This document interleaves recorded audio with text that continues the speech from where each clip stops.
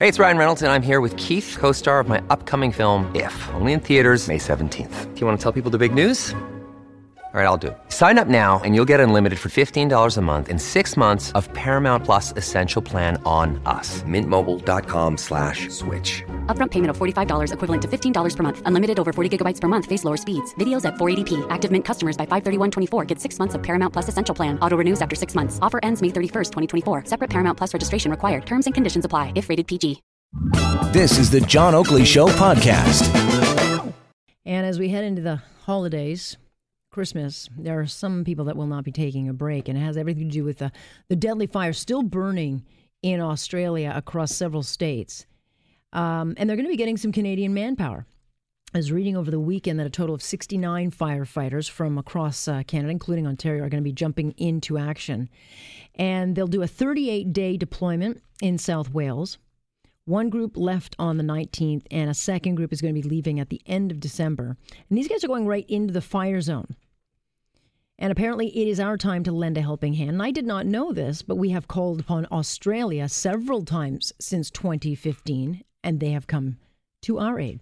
Kim Connors is the Executive Director of Canadian Interagency Forest Fire Centre. Good to have you, Kim.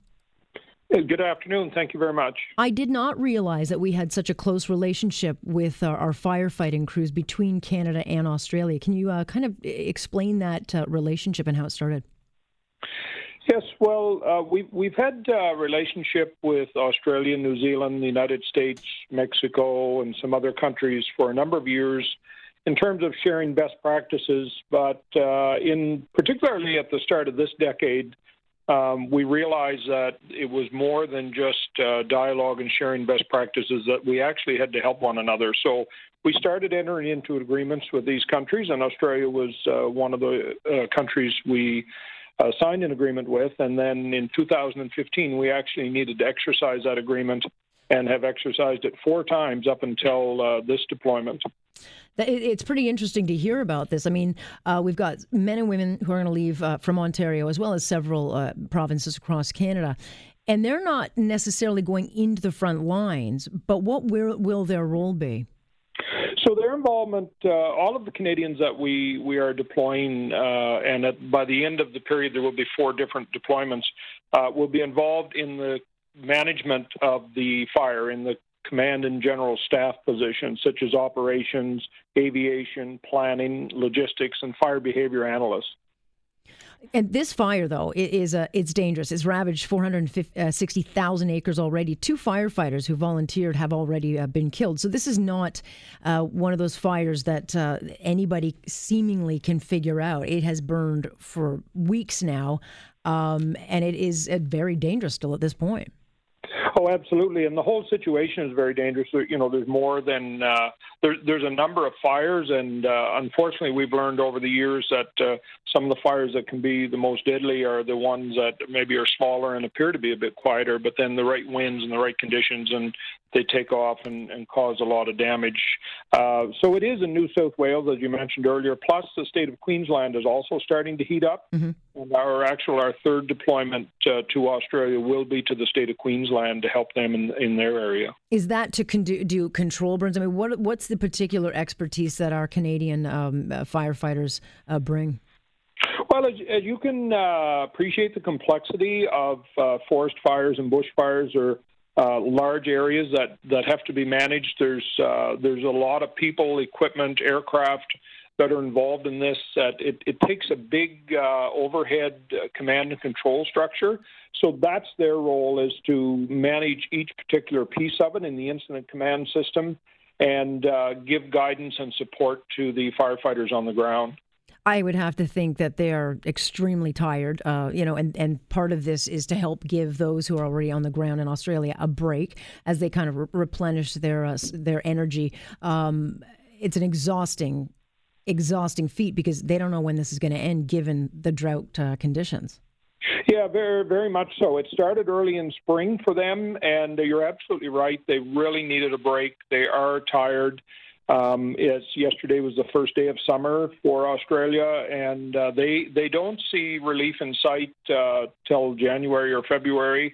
So it's going to be a long season yet, and you're absolutely right. They need someone just to give them a break and let them get rested up.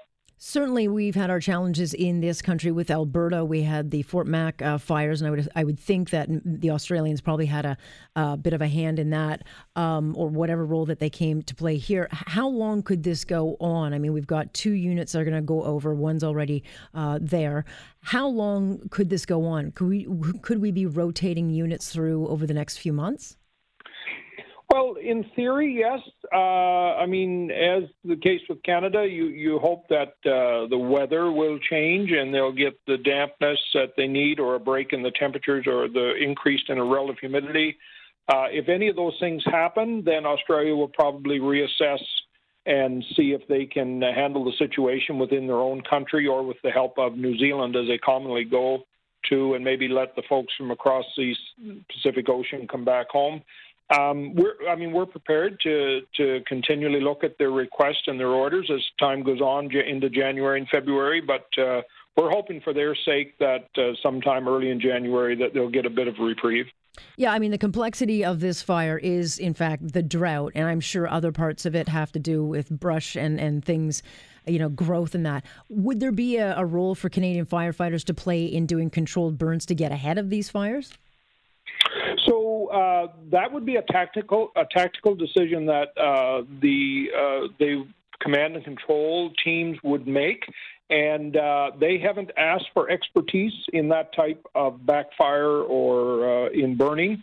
But if they did, they certainly would have that expertise in Australia, and if they needed more, they would ask for that. And yeah, that could very well be a tactical decision they make along the way. Do we have a particular expertise that they don't, and vice versa? No, we're fairly evenly matched, and which is very fortunate for both countries because we operate very similar. The differences being some environmental differences and the forest type differences, but in the way we manage fires, and a lot of our tactical decisions are very similar.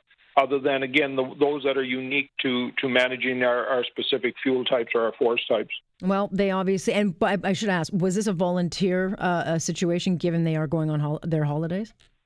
Yeah, absolutely. So all of these men and women who have put their hands up to go down certainly would have had the conversations with their families, and I'm sure it was a family decision that they would go and do this during what's our holiday time here in the Northern Hemisphere. And is it the first time that we have been called out that far? I mean, I'm sure we've worked with the United States, obviously, because of geographically it is much more it's much easier. But is this the first time we have gone to Australia? Yeah, you're absolutely right. The U.S. every year since 1982. But this is the first time that we've gone down under. Well, it certainly is. It's getting headlines around the world. It's no question. It's a big fire. It's been going on for months, and it's very complex with all the perfect conditions to continue growing. So much luck to our Canadian firefighters, and very much hoping for their safe return. Thank you very much for joining us, Kim.